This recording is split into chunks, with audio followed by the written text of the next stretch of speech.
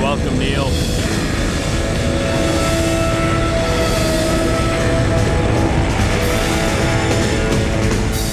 This is hell. Live from the United States, where the law is far too often the crime, this is hell. And when it comes to supposedly protecting the public from terrorism and violent extremism, law enforcement can often end up violating the legal rights of citizens who have not, nor have they ever committed any crime at all.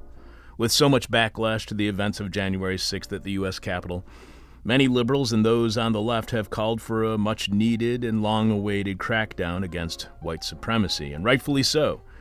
But when giving expanded powers to law enforcement, those powers can often be turned against those who actually oppose white supremacy. One of the ways in which law enforcement has done that of late is through something called the Countering Violent Extremism model, which has been a tool of law enforcement dating back at least to the Obama administration when it targeted Muslims. That same model was continued under the Trump administration when it was used against members of the Black Lives Matter movement. And it continues today under the Biden administration, which is supposedly aiming it at white supremacists, but it still can be used against whoever has gained the attention of law enforcement. In other words, the same tools used in reaction against those involved in January 6th can quickly be turned on those who are in direct opposition of the far right's attempts to overthrow an election. In a few minutes, we'll speak with Azadeh Shahshahani and Fatima Ahmad, co-authors of an article at the Progressive magazine titled "The Surveillance State Can't Solve White Supremacy." After the January 6th attack, federal surveillance programs expanded to counter white supremacist violence have made black and brown communities their main target. Azadeh is legal and advocacy director with Project South, which organizes locally in the South Atlanta neighborhood to defend against the effects of gentrification, structural racism, and other forms of oppression while building grassroots resident and youth power to transform their neighborhood towards a vision of economic and racial justice. She is a past president of the National Lawyers Guild and director of the National Security Immigrants' Rights Project for the American Civil Liberties Union of Georgia. Azadeh is a human rights attorney and advocate with extensive experience in impact litigation, advocacy, human rights documentation, movement building, public education, and training of attorneys with a focus on immigrants' rights, defending the rights of Muslim communities, human rights, and civil liberties. Azadeh's international human rights experience includes serving as a trial monitor in Turkey, an election monitor in Venezuela and Honduras, and a member of the jury in people's tribunals on Mexico, the Philippines, and Brazil, and has also participated in international fact-finding delegations to post-revolutionary Tunisia and Egypt, as well as delegation focused on the situation of Palestinian political prisoners. You can follow Azadeh on Twitter at Shahshahani, that's ASHAHSHAHANI, and find out more about Project South at projectsouth.org. Fatima is the executive director at the Muslim Justice League, whose mission is to organize and advocate for communities whose rights are threatened under the national security state in the United States. Led by Muslims, their organizing brings justice for all communities deemed suspect. She leads the Muslim Justice League's efforts to dismantle the criminalization and policing of marginalized communities under national security pretexts.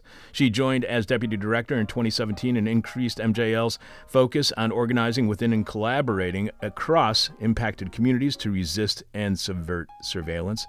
That included growing the Building Muslim Power Collective, a group that shifts power through creative actions. Fatima also leads the National Stop CVE network, spearheads MJL's research, and is a leader in the donor-advised funds campaign of the Public Good Coalition. She serves on the board of directors for Political Research Associates, a social justice think tank, and is also a Boston Neighborhood Fellow at the Boston Foundation, one of the oldest and largest community foundations in the nation. Again, Fatima previously organized in North Carolina with Muslims for Social Justice, the American Friends Service Committee, and the Stop CVE at UNC campaign. That's Stop Countering Violent Extremism programming by law enforcement at the University of North Carolina. You can follow Fatima on Twitter at Fatima Ahmad and find out more about the Muslim Justice League at muslimjusticeleague.org. I'm your bitter, blind, broke, gap-toothed radio show, live streaming and podcast host, Chuck Mertz.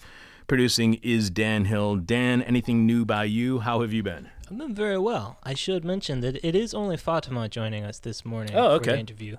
Azada was not able to make it. But yeah, I'm doing very well. I watched this Frederick Weissman documentary last night. I don't know if you've ever seen any of his work. It's pretty long usually. It was a documentary about Monrovia, Indiana. There's a little crummy town in the middle of Indiana. And it was great. Kind of like watching paint dry, but riveting at the same time, sort of sublime. What's the name of the movie? It's Monrovia, Indiana. That's it. He always names it what it's about. His first movie was about, in the 60s, psych wards. It was called Titicolt Follies. And I don't know, he must have got burned because that's a weird name. Yeah. And then every time after that, he just names it what it is. He names it like high school, welfare, and, like ballet. And it's always just about that. These are great documentaries, but, yeah, boringly named. So, wait, I know that in the back of my head somewhere there's something from history classes or something about Monrovia. What was this issue in Monrovia? I don't know. I mean, I think he sort of selected it just because it was such a humdrum town. It's just 1,000-person town, a little bit southwest of Indianapolis. I mean, it's probably selected just because there's a million towns like it. I don't think there's any great huge murder there or anything. It's an example of how dull the world can be. Yeah, exactly. Except, when you really let the cameras go, I don't know. Maybe if you believe in the essential decency of white rural culture, it's really touching, but I was watching it as sort of a sci-fi horror movie, it's pretty creepy. I see how those two things can slide. One can slide into the other pretty quickly. Yeah, it's a Rorschach test. Exactly. So I started off my week by celebrating my birthday, which was great, but I came over here to the office to print out the next day's notes. And once the bartender downstairs wished me happy birthday very publicly, people started buying me drinks, which I truly appreciated. However, after the bartender and 3 bargoers bought me pints, I completely lost track of time, got home late for my birthday dinner, and I fell asleep not long after, at least I think. And now I think I'll be going through the whole thing again this evening during This Is Hell office hours, which is our meet and greet that's really a drink and think, which happens every Wednesday at the bar downstairs from where I'm sitting right now. Carrie's Lounge, 2251 West Devon Avenue in Chicago's Westridge neighborhood. Not that I'm complaining, but celebrating my birthday can be exhausting. Office hours begin at about 6 p.m. and run till 10 p.m. or until I leave, which sometimes is earlier, sometimes is later. Dan, please remind us, what is this week's question from hell for our listening audience? This week's question from hell is, what should our beloved host Chuck do with his life now that he is finally old enough to drink? Isn't that sweet? I guess we just kind of heard it. Yeah, I guess so. The person with our favorite answer to this week's question from hell wins your choice of whatever This Is Hell swag you want. The This Is Hell t-shirt, the tote bag, the face covering, the face mask, the coffee mug, the trucker's cap, the winter beanie, or toque if you prefer, as well as the This Is Hell guide to the 21st century flash drive featuring dozens of interviews from the 2000s. You can check out all of our merch right now by going to thisishell.com and clicking on support, where you will see all the ways you can contribute to completely listener-supported This Is Hell. Remember, without you, we got nothing. So thanks to all of you for your amazing support. You can leave your answer to this week's question from hell at our Facebook page, facebook.com/thisishellradio, or you can direct message it to us via Twitter at thisishellradio, or you can email email thisishellradio@gmail.com, because in the final hour, we don't really have access to my email. But we must have your answer by the end of today's show, when we are announcing this week's winner following Jeff Dorchin and the moment of truth. We did get an email sent to us at chuck@thisishell.com immediately following our conversation yesterday with Sophie Lewis on liberation through abolishing the family. I know, you got to go back and listen to it. Past guest and contributor to This Is Hell, author and blogger John K. Wilson writes, "Hi, Chuck. Happy birthday. I was just listening to your interview with Carrie Lighterson from last week on Evanston, Illinois' historic reparations program. So I thought I'd drop you a line since I haven't seen you in a while. Sorry I was out of town for the 26th anniversary party last month. By the way, I'm writing a new book for Routledge, The Attack on Academia, to be published in the fall of 2023. So maybe we can talk about that book next year. It will include a chapter about politics and censorship in Evanston and at Northwestern University, where you broadcast every Saturday morning. And I heard you on the radio mentioning that you often visit Bloomington, Normal, Illinois on your vacations. Did you know I was born and raised in Normal and often return there? I'm surprised we never have talked about it. And then I remembered, there's absolutely nothing interesting about Normal to discuss. And I cannot think of another town that's better named than Normal, although Monrovia, Indiana. By the way, I had a piece in the Washington Post online last week about why conservatives hate academic freedom again. Thanks, John. Thanks, John. He signs it. Thanks, John. The article John posted at the Washington Post is headlined, "Conservatives Have Turned Against Academic Freedom Again." Here's why. The right thinks campuses are hopeless and has resorted to repression as the answer. In the article, John writes, "For decades, conservatives charged that free speech on campus allowed leftist academics to run amok, preaching ideas antithetical to American values. Then, for a brief time beginning in the late 80s, conservatives embraced free speech on campus as a way to ensure that right-of-center voices would be heard. Today, however, many on the right have begun to see universities as hopeless and are resurrecting the older approach of limiting what they see as dangerous ideas on campuses. These conservative critiques expose how in 2022, neither side in the campus speech wars wants to protect the other's ideas. Even so, as they engage in this spiraling battle, the structure of higher education has changed radically in the past few decades. A campus culture once dominated by tenured professors has been replaced by hordes of vulnerable adjunct instructors and vast armies of administrators, often with no education about or attachment to academic freedom, increasingly controlling campuses with the goal of squelching controversy. The left and the right both regard a principled devotion to academic freedom protecting all views as a dangerous conceit when faced with vile enemies, and these administrators agree with both sides seeking to eliminate offensive speech. Although campuses continue to pay lip service to academic freedom, it is increasingly a concept with more enemies than devout defenders. As conservatives return to the rhetoric of their repressive roots, denouncing academic freedom, the big question may be whether they will even face opposition. Thanks, John. I truly appreciate you getting back in touch with us. Great to hear from you again. And yes, we would love to have you back on the show next year, I guess. We have to wait an entire year when your new book, The Attack on Academia, will be coming out. Also, to clean things up a bit, I would not call my visits to the Twin Cities of Bloomington and Normal, Illinois, a vacation per se, which implies leisure or free time and recreation or enjoyment while not working. Although it is all those things to some degree, it's more of a family visit than a holiday. What I'm trying to say, and likely failing, is it's really hard to qualify any visit whatsoever to Bloomington, Normal, Illinois as a vacation. I dropped something here, and now I have to pick it up. You can email us at chuck@thisishell.com with your constructive and destructive criticism, as well as guest and topic ideas. And if we have your suggested guest on the show, we will thank you personally on air during that interview. Coming up, our conversation with Fatima on surveillance and detention of people of color as a counterterrorism strategy by law enforcement. Dan will be sharing more of your answers to this week's Question from Hell. Again, the question from hell is, what should our beloved host, Chuck, that's me, do with his life now that he is finally old enough to drink? What should our beloved host, Chuck, do with his life now that he is finally old enough to drink? We'll also tell you what's happening on this week's Patreon podcast exclusively for subscribers at patreon.com/thisishell. Jeff Dorchin will be delivering a moment of truth, and we'll tell you who we have scheduled to be on next week's show. All of that coming up here on This Is Hell, your eyewitness to grief. This is hell, and the grief many experience under the watchful eyes of law enforcement based on racial, ethnic, or religious profiling under the name of protecting the public from terrorism by law enforcement is troubling indeed. Here to help us have a better understanding of how and how not to deal with the aftermath of the events of January 6th, Fatima Ahmad is co-author with Azadeh Shashani on an article at the Progressive magazine titled "The Surveillance State Can't Solve White Supremacy." Welcome to This Is Hell, Fatima. Thanks so much for having me. Thank you so much for being on our show. Again, you can follow Fatima on Twitter at Fatima A. Ahmad. Find out more about the Muslim Justice League at muslimjusticeleague.org.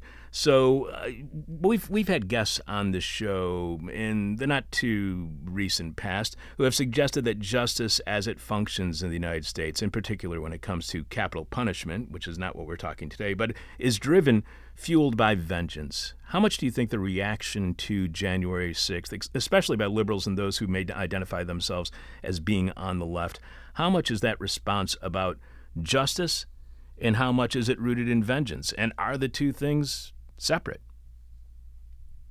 They are separate, and it's definitely, to me, I think a lot of the response has been both rooted in vengeance, but also rooted in sort of a shallow understanding of how things work today. I do think, there are a lot of people who just love the idea of calling white supremacists terrorists. You'll hear people, including Muslims, say, well, we've been called this for so long, and obviously this violence is really bad, so we should call it, this same terminology, without understanding that, we can't reclaim some of this language, and we for sure can't reclaim or repurpose, the law enforcement system or the surveillance state, right? But I do think, in the face of really visible white nationalist violence, I don't know that it's, actually increased. And I think a lot of people see it as an increase, but I think it's just a bit more visible for sure since 2016. You have people really with this sort of gut reaction to say, let's turn things around onto them. That just made me think about how right after 9/11, there was this very brief moment where there was a push for, like here in Chicago, to refer to gangs as terrorist organizations, to refer to gang members as terrorists. So what happens to justice when it is driven by vengeance, or more importantly, I guess in this example, or fear of terrorism? What happens to justice when it's driven by vengeance and fear?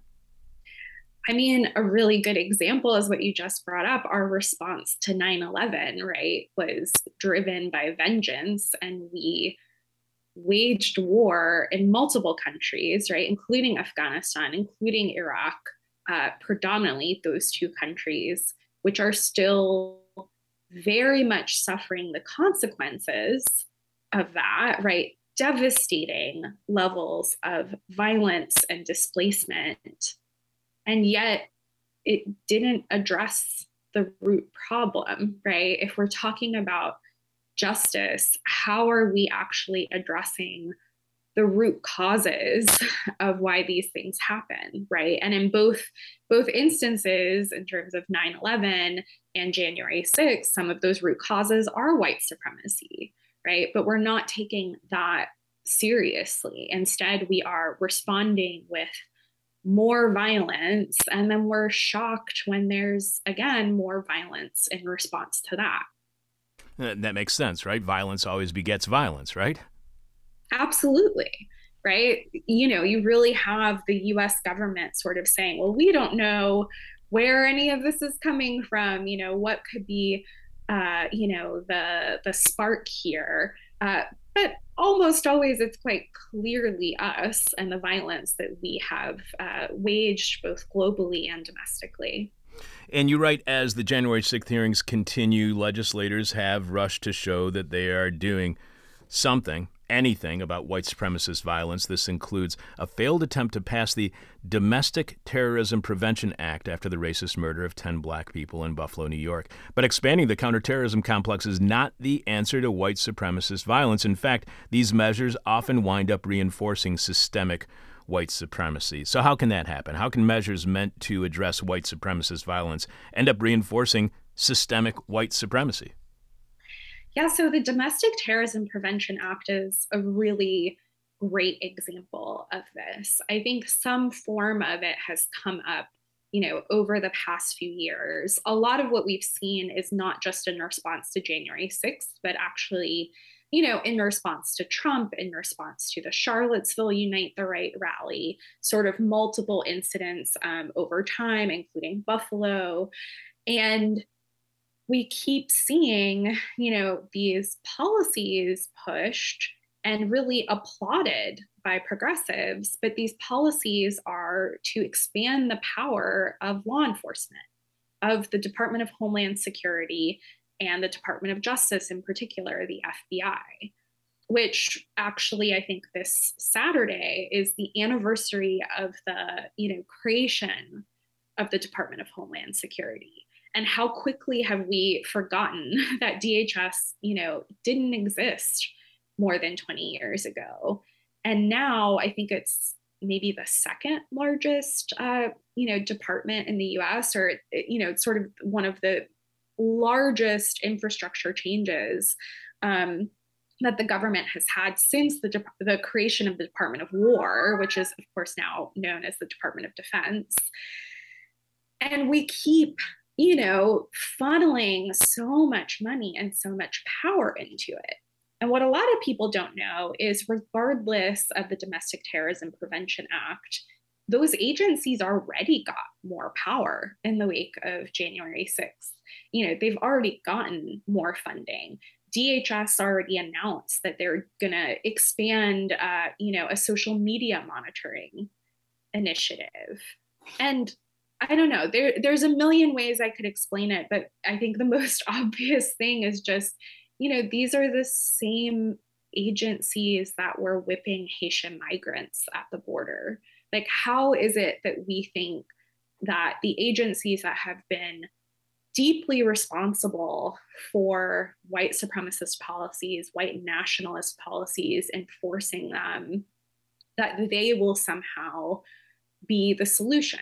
When you look at the FBI, the way that they've treated Muslims, that's not a post 9/11, sort of new thing that came about. That's actually a whole century of that. Since the inception of the FBI, they have looked at Muslims as a fifth column. They have surveilled Muslims and, Black folks and leftists pretty broadly.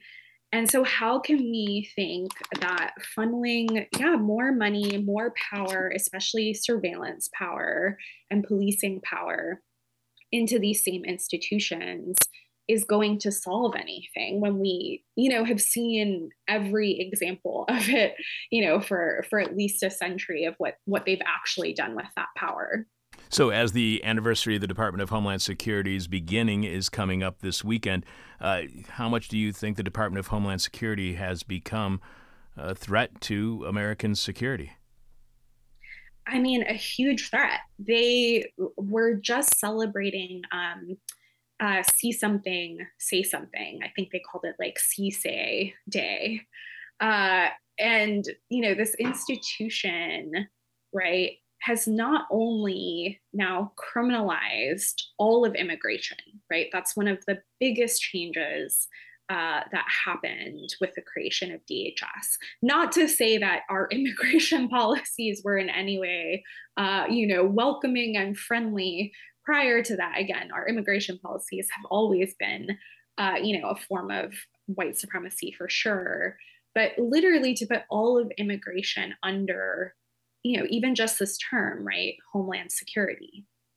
But then I think a lot of people don't realize that DHS is not just looking at immigrants, and in fact is amassing data on everyone at this point. I think almost every week now we're seeing more and more news about ICE and DHS, collecting sort of massive, surveillance information on, almost anyone, right? We're talking about the same agency that runs Customs and Border Protection, right? We all are going through CBP. We're all going through TSA when we travel.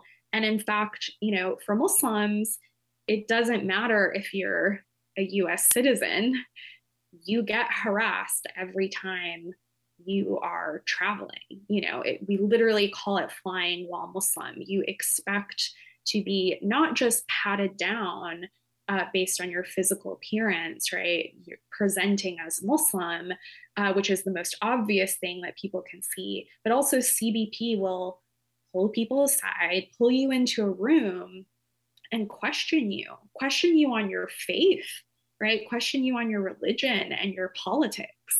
And this has been happening for so long. And I think the really fascinating thing now is, right wing people now feel like these things are going to be turned against them. And they are actually, concerned about how they're being treated. So something like, the no-fly list, we've seen lots of progressives say, well, let's use, DHS's no-fly list against white supremacists, again, to much applause. And then you have, so Republican legislators like Paul Gosar, I think, introduced, a bill to try to get rid of the no-fly, the no-fly list, which is, pretty weird for me as someone who absolutely wants to get rid of it, to now see this coming from the people who of course cheered on and very much drove many of these policies when they felt like it would just be aimed at Muslims, are now concerned about it turning around against them. Just like when those who are liberals or those who are on the left see legislation only targeting white supremacists, that legislation again can be turned right back against them. The Domestic Terrorism Prevention Act, it states that it creates an interagency task force to analyze and combat white supremacist and neo-Nazi infiltration of the uniformed services and federal law enforcement agencies. It directs the FBI to assign a special agent or hate crimes liaison to each field office to investigate hate crimes incidents with a nexus to domestic terrorism. In other words, it expands and coordinates the DHS, the DOJ, and FBI role in domestic terrorism, and in particular white supremacist and neo-Nazi infiltration of the uniformed services and federal law enforcement agencies.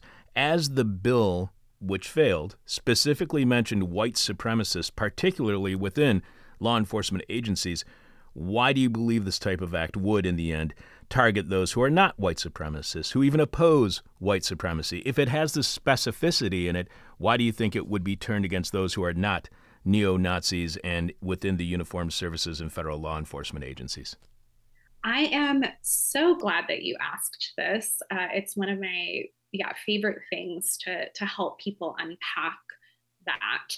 It is actually surprising that the Domestic Terrorism Prevention Act explicitly mentioned white supremacy. So I will say, for the most part, when these policies come out, when programs are happening, and again, they get a lot of applause as if they are tackling white supremacy, typically they actually only say domestic terrorism or domestic violent extremism, which can and does apply to everybody. And in fact, these same agencies have said their definition of domestic violent extremism is both sides. They have sub-designations of racially motivated violent extremism, which again might sound like white supremacy, but I'm sure you can see how, under maybe a different administration, that could be used to target Black Lives Matter. They even say that there's abortion-related violent extremism, and that includes both pro and anti-abortion, quote-unquote extremism. So I will say first, most of these policies, and even some of the DTPA, is broadly about domestic terrorism. And then, you have this specific piece about rooting out white supremacy from law enforcement and from the military. And I think this has gotten a lot of attention. I believe even the Republicans have really explicitly pushed back on this in recent months. But we know, one, again, even within these agencies, when you kind of tell them to look for extremism, right? Who might be targeted? There was actually an example of a Black woman in the military who had been, doing really well in her position and converted to Islam, and soon after started getting really negative evaluations and feedback. And apparently, her colleagues were concerned about, I think, her Malcolm X quotes and stickers, and her, becoming more political. So we know, again, anytime these programs are happening, like, who is actually going to be targeted by this? But then again, when this explicitly says, that they're going to look at white supremacy, what could be wrong with that? Well, I grew up in a place that was quite explicitly racist. I grew up in an Appalachian town, pretty small, and I think the population has always been decreasing, except for the building of multiple prisons in my hometown. So our local industry is very essentially prison based, and we have lots of people who, went off and joined the military because that might be your only way out, or maybe even your only way, to get a college education, for example.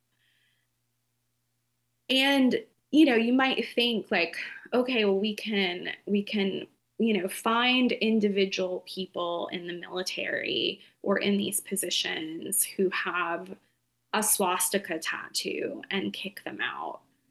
But that's such an individual response. That's really putting a band-aid on like a big, bleeding wound, and not addressing the fact that these agencies, again, military especially, are the purveyors of white supremacist violence. To say, well, we're going to find the individuals that are concerning, while these same institutions have murdered thousands upon thousands of Muslims, Afghans, Iraqis, right? Other people who look like me. It's just ludicrous, right? Like, what is the point of that? These agencies are not, taking responsibility for what they have actually done, right? These institutions are not only, doing white supremacy, right? They are, again, the main purveyors of white supremacist violence, but also the rhetoric around the wars, right, is part of what has, created so much of this. So coming back to my hometown, the troops who committed the atrocities at Abu Ghraib, who committed that torture, they are from my hometown. That military company was based in my hometown. And I completely understand why people in my hometown, would go and do something like that. The first week after 9/11, I was harassed constantly about being Muslim. People put up signs in their yards about, uh, things I won't say here now, but really violent things about Muslims, really disgusting slurs, right? And that was, that was what was in the air. That was what was being pumped out at the time, right? That vengeance that we talked about earlier. So of course people were susceptible to that. Of course, kids that I grew up with, got swastika tattoos in high school. People who I used to play with when I was young, myself and my brother even. And I've seen that, up close and personal. I know what that violence looks like. But to think that a program that tries to, identify just individual people who might have bought into, what everyone is pushing is just ridiculous. It's the same thing with January 6th, right? To try to figure out, well, like, which one of my neighbors might have gone, without acknowledging the president told them to go and do this, right? The president of the United States said, yeah, come here, right? And lots of legislators did too.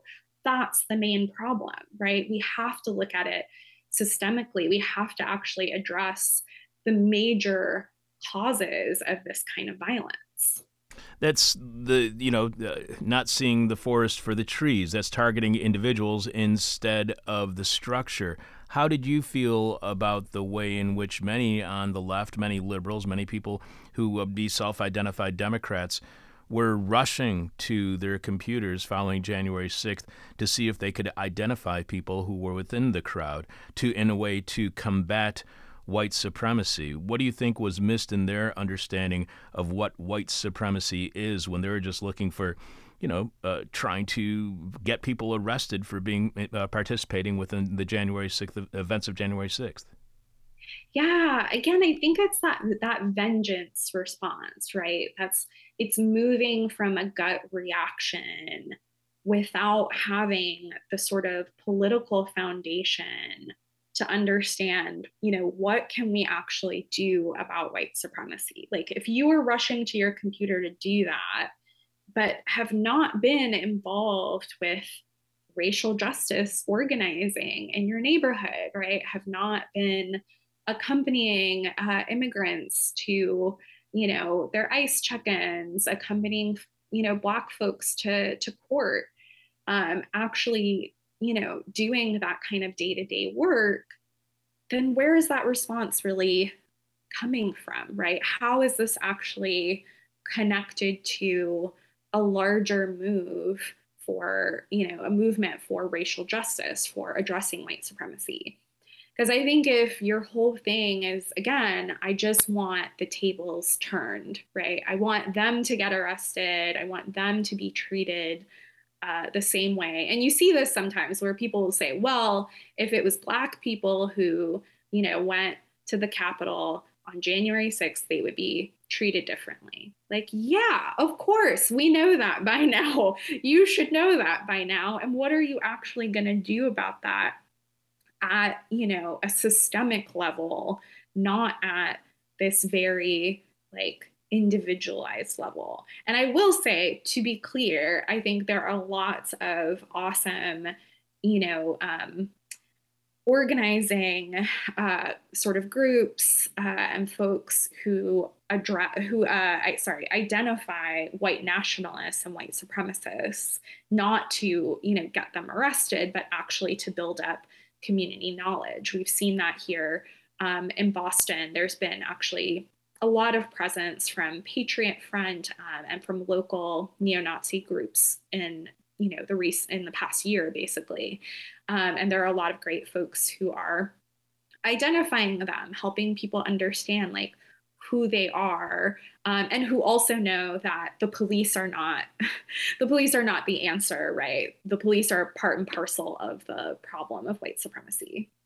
You write that after the January 6th attack, the Department of Homeland Security and the FBI added new units and social media monitoring initiatives to supposedly tackle domestic terrorism, as you were mentioning earlier. These agencies and initiatives refuse to name white supremacy. Rather, they use broad categories like racially motivated violent extremism and abortion-related violent extremism, giving cover to them to investigate any ideologies in that range. So does the terminology for things like the Domestic Terrorism Prevention Act, does it need to be vague, which, makes it vulnerable to reinterpretation, in order for it at least to give the appearance of being objective and supposedly apolitical? Are they confined to those limits because, and is it vague and overreaching, if you will, because that's the only way such legislation could be passed to make it seem as if the law is above politics or law enforcement is above politics? I mean, I don't think that, the people trying to pass these policies are particularly strategic or thoughtful about their language. I do think it's really interesting. Prior to the Trump era, anytime you talked about terrorism, it's obvious who we're talking about, right? Like, they could actually use vague language in the past and still be pretty clear that they were talking about Muslims. The first version of the Countering Violent Extremism program was that. Obama launched it, and it was called Countering Violent Extremism. And he said, we're going to fight all types of extremism. But who comes to mind when you tell people to spot the terrorist, right, in their community? And all of the programming that they did was focused on Muslims. The behaviors that they were encouraging people to look for were signs of Muslimness, starting to wear the hijab, going to the mosque more frequently, speaking out against foreign policy. They could be really clear without being explicit that this was about Muslims. And then you had Trump actually say, oh, I'm going to rename it Countering Islamic Extremism. And I was like, well, yeah, I mean, at least then it would be obvious to people what this actually is, right? It was very obvious to the rest of us. So now I do think progressives and Democrats in particular are trying to, reclaim this neutrality, even though we said, we're not asking for equal opportunity surveillance. We're surely not asking for, the same people who have brutally policed, Black and brown organizing for decades to have this power to go after this broad concept of domestic terrorism or domestic violent extremism. But these agencies also are now being explicit that it is inclusive of, everyone. Like I was saying earlier about how the abortion-related extremism is a category, I think that is a move to actually obscure who they're looking at, right? If they no longer have a designation like Black identity extremism, then it's really hard actually for us to point out that, you've only been going after BLM. If now everybody is grouped under racially motivated violent extremism, how will we, even know what they're actually doing? But again, I think, the root of this is like, we're not asking for equal opportunity surveillance. There is no such thing as equal opportunity surveillance, right?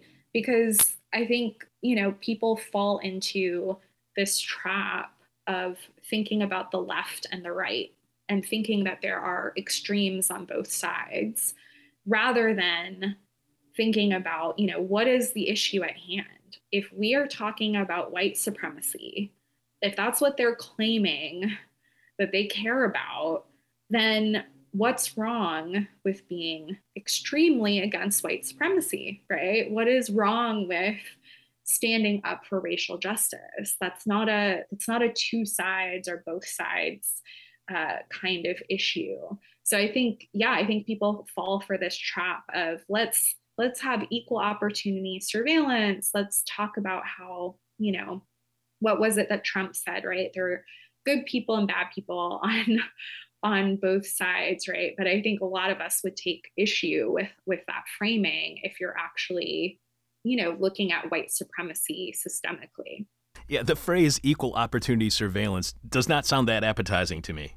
That does not sound right at all. We are speaking with Fatima Ahmad, co-author of an article at the Progressive magazine titled "The Surveillance State Can't Solve White Supremacy." And so when it does come to the history of targeting certain political beliefs when it comes to the FBI or the state, targeting them for surveillance or detention.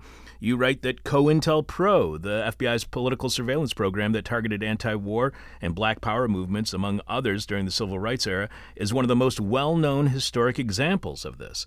But COINTELPRO, that was, Fatima, that was way back in the 60s and 70s. To what extent is this kind of one-sided political surveillance by the FBI a thing of the past? Because there were hearings following the revelations of COINTELPRO to try to rein in the power of the FBI. So to what extent is this one-sided political surveillance by the FBI a thing of the past? Yeah, it's definitely not a thing of the past, right? I think how we really need to think about it is this was always the entire purpose of the FBI. So thankfully, I think a lot more people know about COINTELPRO now. But actually, and this speaks to what I was just talking about being extremely against white supremacy. The predecessor to COINTELPRO from the FBI was surveillance of Muslims in the 1930s. They came upon, I think an agent, came upon the Moorish Science Temple and found that they, had materials that stated that they were explicitly against white supremacy. And the FBI, sort of the early concept of the FBI at the time, said, they are fanatics of racial equality. And they launched this, I think, one of their first, if not the first, surveillance program where they produced a report called The Racial Conditions of North America. They were very concerned about this, Muslimness as both seen as both foreign and political, that, Black people were reverting or reclaiming Islam and becoming really political. And also they were concerned about them connecting with communists or with Japanese Americans or anybody else who was, standing up for their rights and really standing up to white supremacy. So I think it's important to understand, like, that's the whole point of the FBI. It always has been, and that's not changing anytime soon, right? And then you see it post 9/11. I think whereas in the past you could have said, well, that even with what the FBI did with COINTELPRO, they were going after, what they saw as political groups. Post 9/11, this expands in such a way with targeting the Muslim community where, the FBI has been like all up in every mosque and every Muslim communal space, right? It becomes quite literally a joke in the community that if you meet a new person at the mosque and they seem really eager to talk to you about your politics and what you think about the war abroad, that's probably an FBI informant. They are just massively infiltrating and entrapping Muslims, right? Not the political ones even, right? Actually often targeting those who are mentally ill and might be susceptible to their sort of schemes. And then what you have, once this becomes like kind of clear and known to the community, again, to the point where Muslims joke about it. And I think if you watch any predominantly Muslim media, I'm sure you will hear a joke about something like that. But Muslims were even like reporting these people back to the FBI, right? And then what is the FBI going to say? Like, just kidding, that was one of our people. So what they do next, and I think it's really important for progressives to understand this about countering violent extremism or see something, say something, or suspicious activity reporting. These all fall within this new model of deputizing everybody to surveil, right? If the FBI can't send one of their own people or pay someone in the community to do the surveillance because now it's just so obvious, then the next level is, mass surveillance, right? Convince the community to do it to themselves, right? Go and train teachers and therapists and tell them, like, you're doing the right thing, right? Like, see something, say something, what an incredibly powerful program that they have, right? They don't even have to tell you what it is that you need to see that's suspicious, right? Because they know that you know what's suspicious, right? It's Black people just being Black, right? Just living their lives. And then you have white folks calling the cops on them. It's Muslim folks or people who they think are Muslim just getting on an airplane or getting on public transportation and just being Muslim, then they get reported on. So I think not only, was this always the purpose of the FBI, and they absolutely have, continued, doing this in massive ways to both Muslims. And again, I think, we've seen clear targeting of like Black Lives Matter activists and so many, movement activists. But now, yeah, this new model is all about just deputizing everybody, right? Really outsourcing surveillance to everyone. That sounds so much like, it harkens back to all of the demonizing of the Soviet Union and how everybody was spying on each other. Even family members would spy on each other. When East Germany fell, they went through all the Stasi documentation, and they found out that people within families would be actually spying on one another, and the other family members had no idea that they had been deputized by the state. So what happens to a community when members are deputized to report what they consider suspicious activity by their neighbors? Do those communities become more safe, or does surveillance by neighbors undermine security and stability? It's already undermined community, right? I think there's a lot to say for the word security. And, that really depends on how you define it, right? But we have already seen these initiatives really disrupt community. I think, even when it was the FBI informants, right? Some of those people, they grew relationships with folks in the community, right? You may have been in a romantic relationship with somebody who you didn't know was an informant, or you might have grown close to them and invited them to your wedding, right? That is so devastating, right? To then find out actually this person isn't who I thought they were, and they were reporting on me this whole time. And that's like the much more blatantly terrible version of it. And again, I think there's been so many stories of this now that people can see. But yeah, even the CVE, countering violent extremism model of it now, where you might not know that your therapist was trained by the FBI, and your therapist thinks that they're doing, a good thing. Like they don't see themselves as an informant. They see themselves as, someone doing their civic duty. And they've been told, well, if this person has had trouble keeping a job, and that they've had trouble with their personal relationships, and they're talking about politics a lot, like maybe they're talking about Palestine or Black Lives Matter a lot, that those are signs, right, of becoming violent.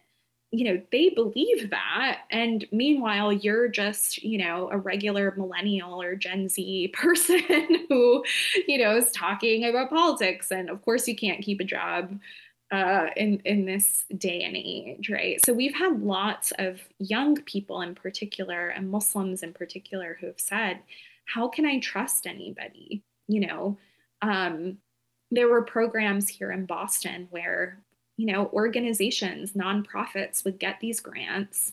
And of course, they're not telling people, hey, this new program for Somali youth, it's based on this application we wrote where we said that they're prone to becoming terrorists.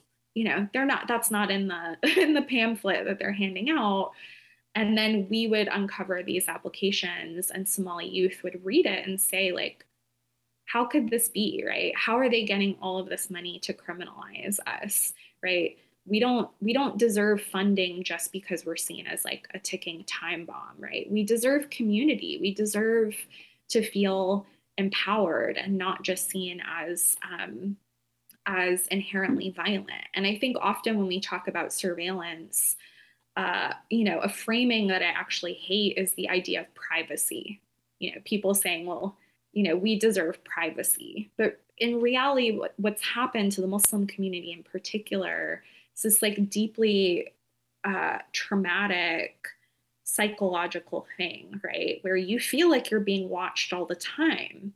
You actually become a very extremely private person because you don't know who you can trust, even within your own communities, right? We don't even feel comfortable in our own mosques, right? Like the idea of sanctuary doesn't apply to Muslim spaces, even our religious spaces. So, really, what we're fighting for is community, right? We want to be able to have community. We want to be able to have our spaces. We want to be able to be politically active and to be able to speak out against injustice, again, without being labeled as, quote unquote, violent extremists. And we deserve that.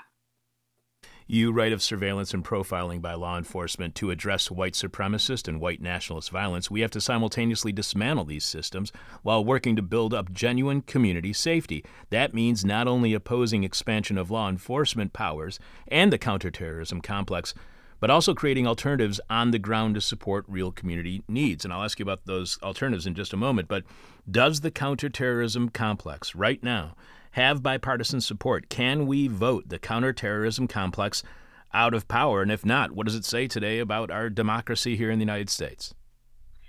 It definitely has bipartisan support. Yeah, I think voting it out is quite a task. Whereas I will say, again, there's some rising sentiment amongst Republicans where they want to oppose some of the programming that they feel is going to target them.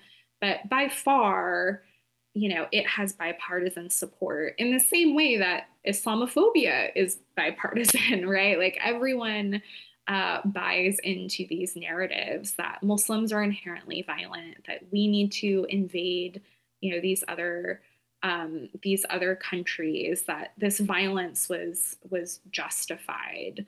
I think, yeah, both sides are very pro-war and pro-national security. You also point out that Muslim opposition to the counter-extremism model has been loud and clear since the start. The local wins in cities across the country, such as in Minneapolis and Los Angeles, these communities and others targeted by increased state surveillance have responded by organizing at the grassroots level. So, and you also mentioned this approach has provided communities with the tools to stand together and challenge anti-Muslim surveillance, discrimination, and targeting by the government. So what are those tools that can protect members of the community from anti-Muslim surveillance? I think one of the biggest tools, and both, my organization, Project South, who supported that op-ed, do this, is knowing what to do when the FBI shows up.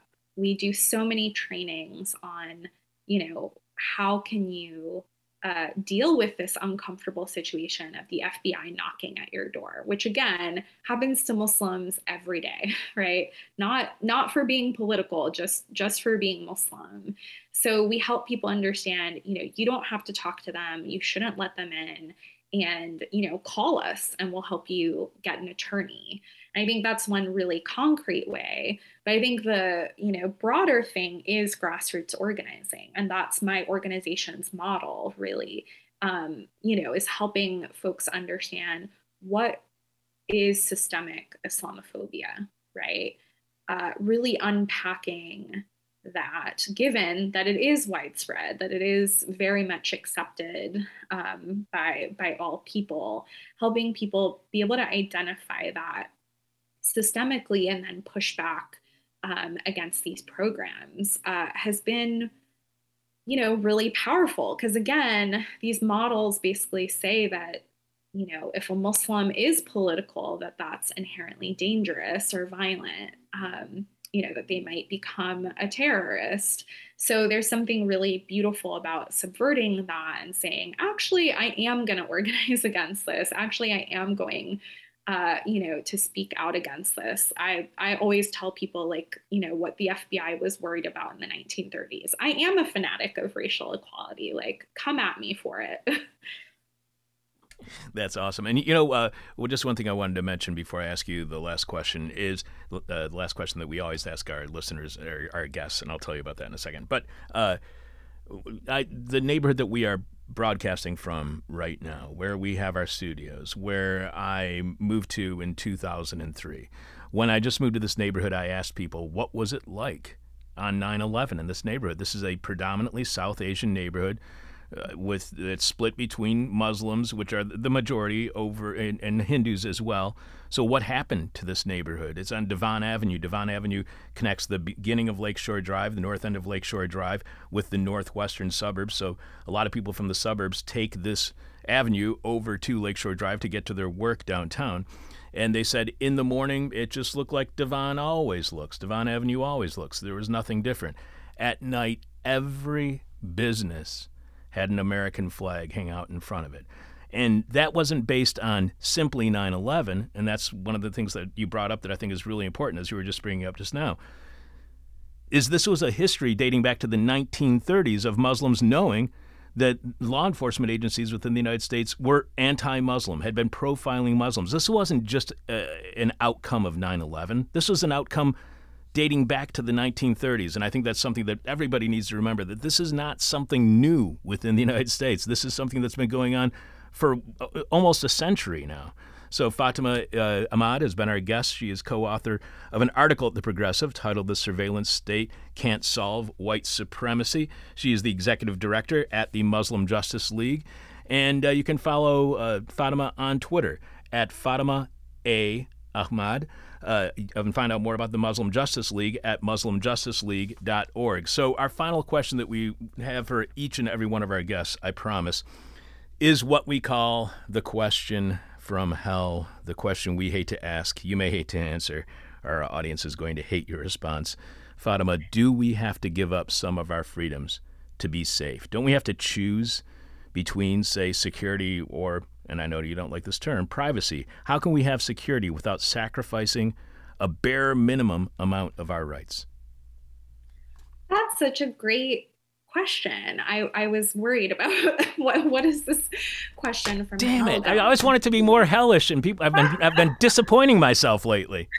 No, I love it because that's what people think, right? We all think, well, we have to give some of this up. And actually, it has now flipped. I just saw a survey, I think from YouGov maybe, where, now Republicans are saying, they don't want to give up their rights and liberties to address terrorism. And actually, Democrats were more likely to say, yes, we should give up some of our rights for addressing domestic terrorism. Good Lord. I'm sure that's very different than it was, maybe 10 years ago. But again, I think by far everybody accepts surveillance for some reason. We're just like a very pro-surveillance country. And I don't think we have to give things up. I think we have to actually envision a whole new way of being, right? And a way of understanding what actually is safety, right? What if we think about it as wellness, right? What if we actually address the root causes of violence? And that's so much of what our work, my organization as an abolitionist organization is rooted in, understanding that we can actually, uproot these systems and create a new way of being where we don't address violence with more violence, right? We actually figure out how are we, really going to take this on? And then how are we creating the infrastructure to make sure that people have what they need to actually be safe?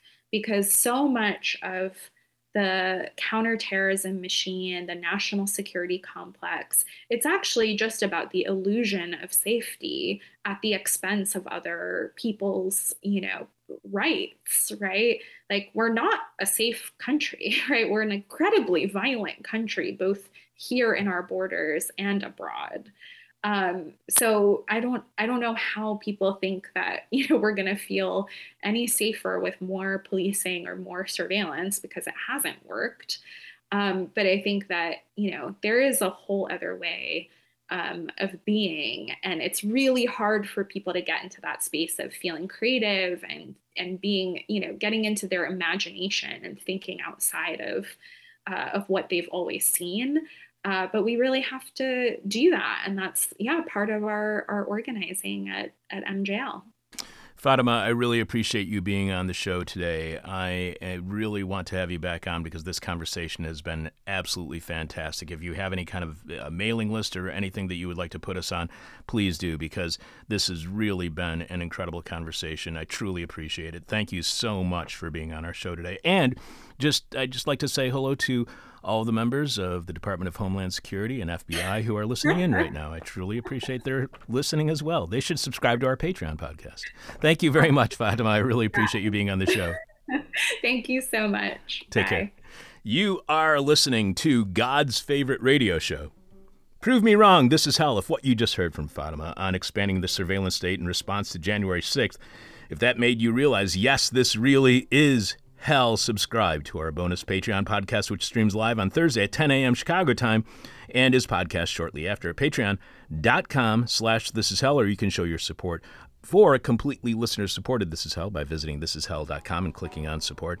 Dan, please remind us, what is this week's question from hell, and tell us how our listeners are responding so far. And that was a fantastic guess. Wasn't that good? That was amazing. That was really, really good. That was striking. I reminded my wife, Miriam, contributed to this art exhibit down in Bridgeview where there's a huge Muslim diasporic community, and the art exhibit was all these FOIA requests they'd gotten for this sort of Chicago FBI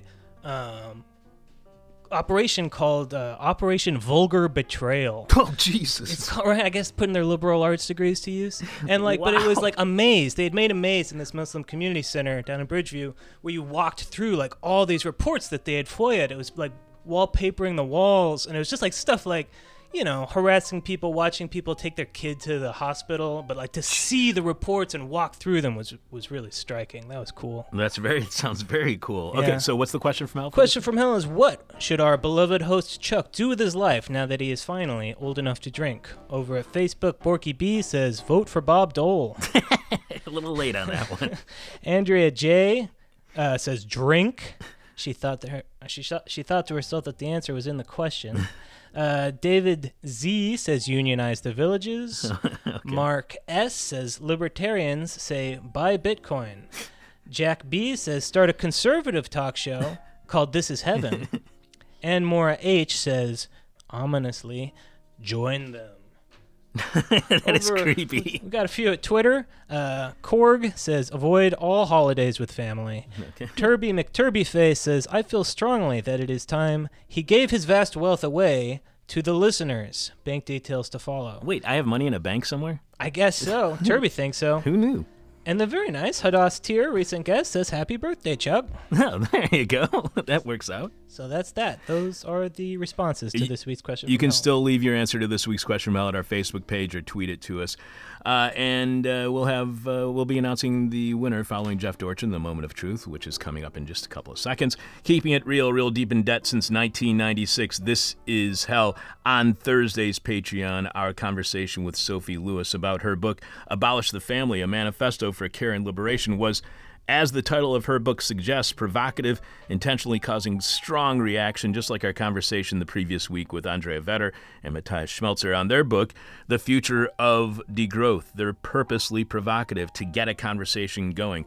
But both, at least in my opinion, hope to get us talking and thinking about what an alternative world could and should look like. Specifically, Sophie's writing got me thinking about not only what family means and what being part of family entails, but also thoughts on what happiness is and what love should and could be. So this week on Patreon, it's all about family. Well, not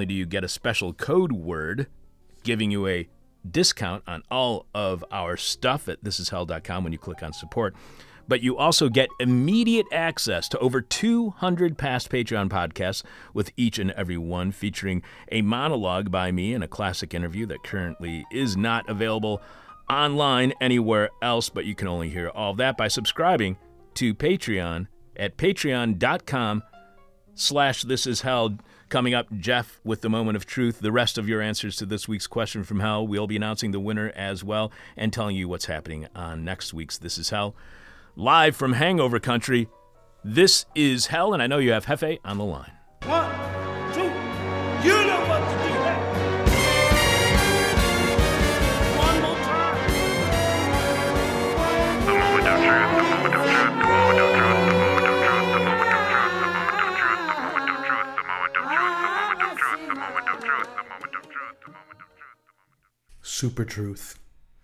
The Clowns of the Lost Dauphine. Super Truth has brought low the mighty human race.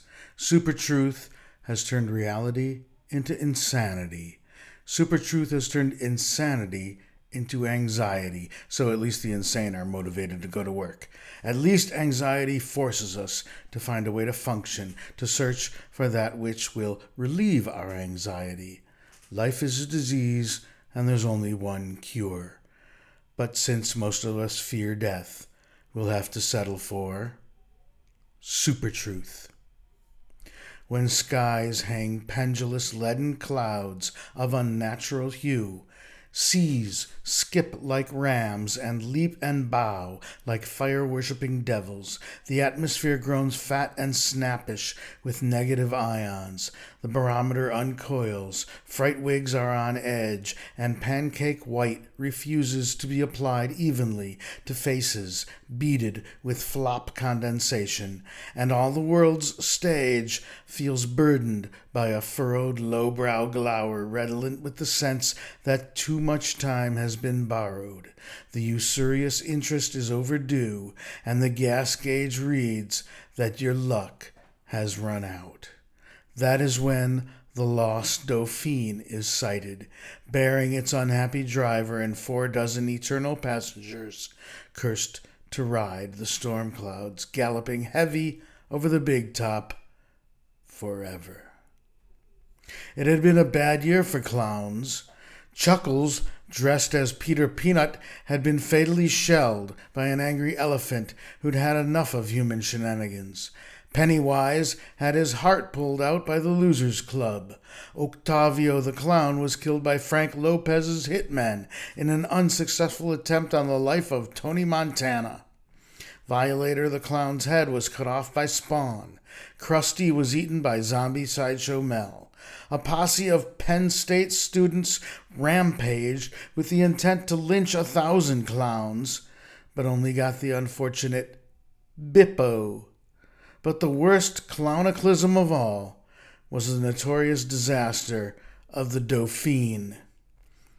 In September of 1989, tragedy struck the non-clown community. 31-year-old Leslie Pulhar, a waitress from Royal Oak, Michigan, was driving across the Mackinac Bridge to visit her boyfriend in the Upper Peninsula. The bridge runs high above the Straits of Mackinac, connecting the upper peninsula of Michigan with the lower. To this day, no one knows why the two are part of the same state.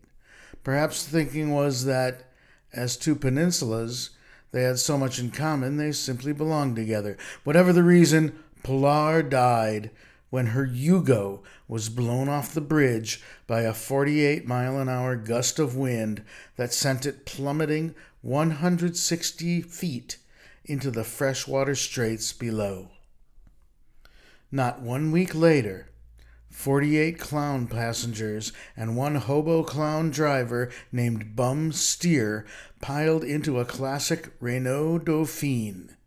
Despite the shadow of Pilar's death hanging over them, they had agreed to confront the gloomy prospect of driving yet another economy car over the very same bridge.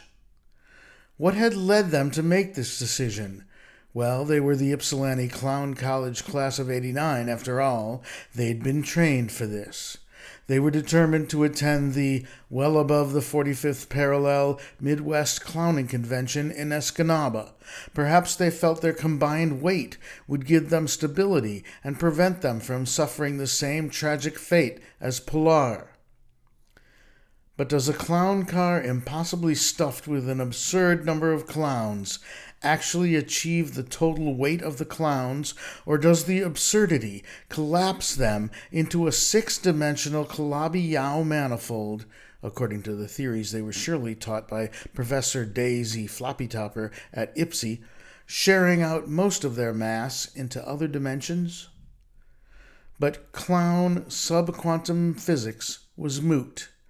They never found the opportunity to apply it, because Bum Steer, the sad hobo clown, driver of the Dauphine, was aptly named.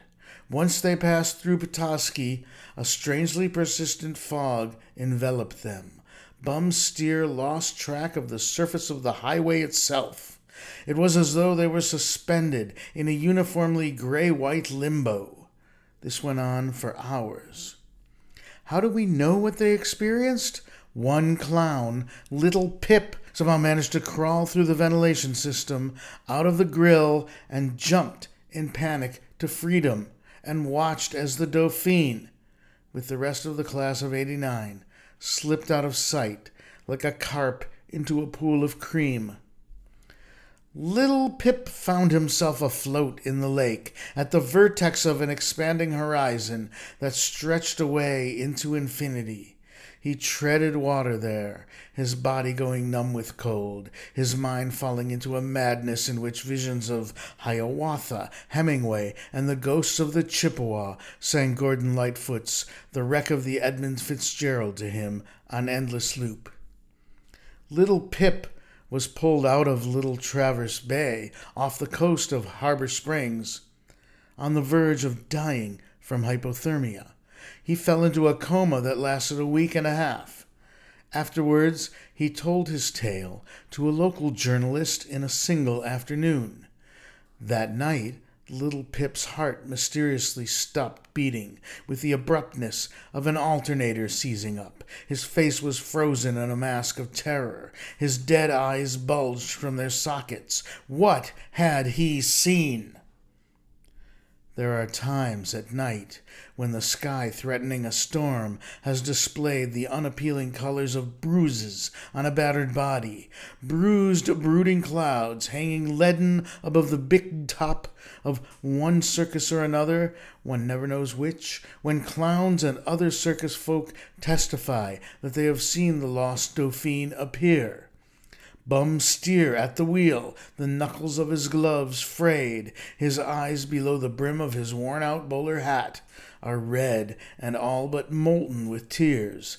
His painted frown drips down his jowls. The faces, nose, shoes, knees, and hats of the magically packed passengers press in chaotic discomfort against the window glass.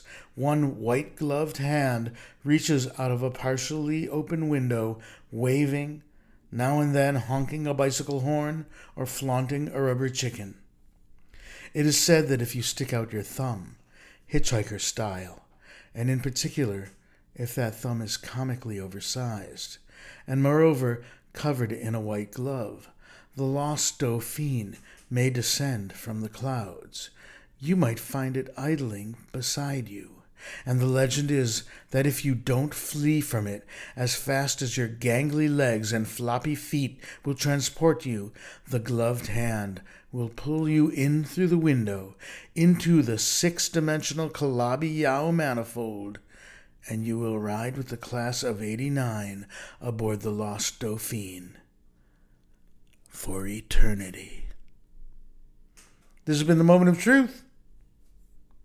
Good day. That's 100% certified truth by your friends here at This Is Hell. Jeffy, you are coming to town when? I'm coming to town on the 18th, but then I'm going to Detroit to harass my parents for a couple days, and then I'm back on the 24th, I guess. Are you going to the Van Gogh show at the DIA?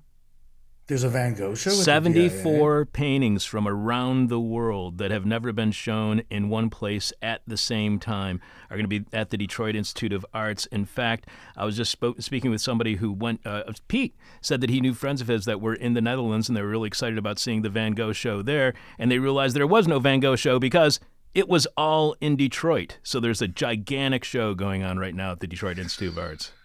Wow, I don't know if I'm even going to have time to do that because I'm going to be stopping in Ann Arbor on the way. Yeah, but your mom's Saturday. an artist. I bet it'll be easy to get her to go. Yeah, but we got a meeting on Sunday, and it's this meeting with my brother and sister all about like probate stuff. Ugh. I'm I'm anti-bait. You know that, right? I don't blame you. All right, Jeffy. Yeah. Yeah. You know, I heard Brian Muir on Left Reckoning. Okay. Today, talking about why Lula's win was a good thing, despite what the American press might say. Yes, and even though Bolsonaro did a lot better than I thought he was going to do. Yeah, but Lula was ahead by like 10 points, I think, in a lot of polls, and he came out ahead by more than 5 points. He's got a huge lead, and he's expected to win. He's going to win. Sure, but I'm not holding my breath. You know what I mean? Yeah, well, I mean, barring violence and other hijinks by the Bolsonaristas? I don't know. I don't know what you call it. It's probably something in Portuguese. I think it's jagoffs. Yeah, I think you do pronounce the J because it's Portuguese. It's not. That's right. It's not Yagoffs or Hagoffs. All right, Jeffy. Until next time. Okay. Stay beautiful. Okay. Live from land stolen from the Potawatomi people. This is Hell. Dan, what is this week's question from Hell, and do we have any more responses from our listening audience? This week's question from Hell is, what should our beloved host Chuck do with his life now that he's finally old enough to drink? We do have one last response from Roy O. He says, drink what exactly? That's a good point. I'm going straight to huffing kerosene myself. The answers I liked the most were Chris H. saying, Hemlock? ? Sloan L. saying, go back to bed. John T. This is an answer I didn't really get when Lindsay was reading it earlier this week because I don't have... I can't afford another computer to have one here in the interview booth with me, so I couldn't read it as she was reading it. John T. answers, be at least partially in the bag on a regional spirit of the location of his current interviewee. And then he gives a list of regional spirits. Arak, A-R-A-K, Arak, A-R-R-A-C-K. They're both like, not licorice, but flavored liqueurs that you can get from the Middle East. Kachaka, Rakia, Shochu, Soju, Sotal, all of these are liqueurs from around the world. And George B. saying, breathe and smile, repeat as necessary. Again, the question from Hell, what should our beloved host Chuck do with his life now that he is finally old enough to drink? And this week's winner is John T., because you must have done a lot of research in order to get all of those regional spirits into your answer to this week's question from hell. Thank you, John T. You are the winner. Just tell us what piece of This Is Hell swag you want from this. That's available right now at thisishell.com when you click on support, and we'll get that in the mail to you as soon as possible. My answer to this week's question from hell is, well, my original answer was just buy more lottery tickets, but and I know this sounds incongruent for someone who hosts a radio show, live stream, and podcast named This Is Hell. I will be talking about this a bit more in depth on this week's Patreon podcast tomorrow. Despite the hellish content of our show and how too often it flies in the face of what is called news by the establishment corporate mainstream media that surrounds us every day, I'm going to do my very best at being more happy. I know, go figure. Thanks to everyone who sent in their answer to this week's question from hell. Dan, who are our currently scheduled guests to be on next week's show. Next week, Elias Naulandish will be on to talk about his article at The Intercept, I Watched the Afghan Government Collapse Under the Weight of Its Own Greed. Our leaders failed to give Afghan soldiers the food, tools, and respect they needed to defeat a brutal insurgency. Elias is an Afghanistan Observatory Scholar at New America. Since 2014, he has worked with the Kabul-based Etalat Raz daily newspaper, where he is currently the online chief editor, supervising a team of 20 journalists. Previously, he served as news manager, investigative reporter, and text editor for Etalat Raz. He has produced around 160 reports and editorials, including 12 major investigations on politics, security, human rights, rule of law, corruption, and abuse of state resources by former Afghan government officials. And then on Wednesday, theologian, ordained minister, and anti-poverty activist Liz Theoharis will be on to discuss her Tom Dispatch article, No More Sacrifices, Mercy Makes Good Policy. Liz is co-chair of the Poor People's Campaign, a national call for moral revival, and director of the Kairos Center for Religions, Rights, and Social Justice at Union Theological Seminary in New York City. She is author of Always With Us, Was What Jesus Really Said About the Poor, and We Cry Justice, Reading the Bible with the Poor People's Campaign. I know, crazy, right? A show called This Is Hell is going to have a Christian theologian on the show. See, that's why, even for atheists, this is hell. Thanks to this week's producers, Dan Hill, Lindsay Gorey, Sebastian Vupras. Thanks to Jeff Dorchin for another moment of truth. To Ronaldo Magaldi for This Week in Rotten History. Thanks to Alexander Jerry and to Theron Humiston, just because. Talk to you tomorrow on Patreon at patreon.com/thisishell, when I'll be sharing my thoughts on family, love, and happiness under capitalism, as well as some thoughts on the idea of safety as well, and an interview from 2007 with author Stan Cox on the McMansion problem in the United States, which you would think people would have figured out by now, some 15 years later, but apparently not, because I keep seeing them get built on a regular basis. There's only one way to get over all of the problems that we've introduced to you on this week's show. That's by sitting down in the lotus position, turning your palms towards the sky, focusing on that burning white dot in the middle of your forehead, and saying the simple words, everybody's stupid. My demon is on my butt. My demon talks to me in profanity like a sailor. And my demon tries to knock me down. And my demon tries to put me on a hell ride. Thank you for listening to This Is Hell. For more Interview Hell and to support the show, visit thisishell.com.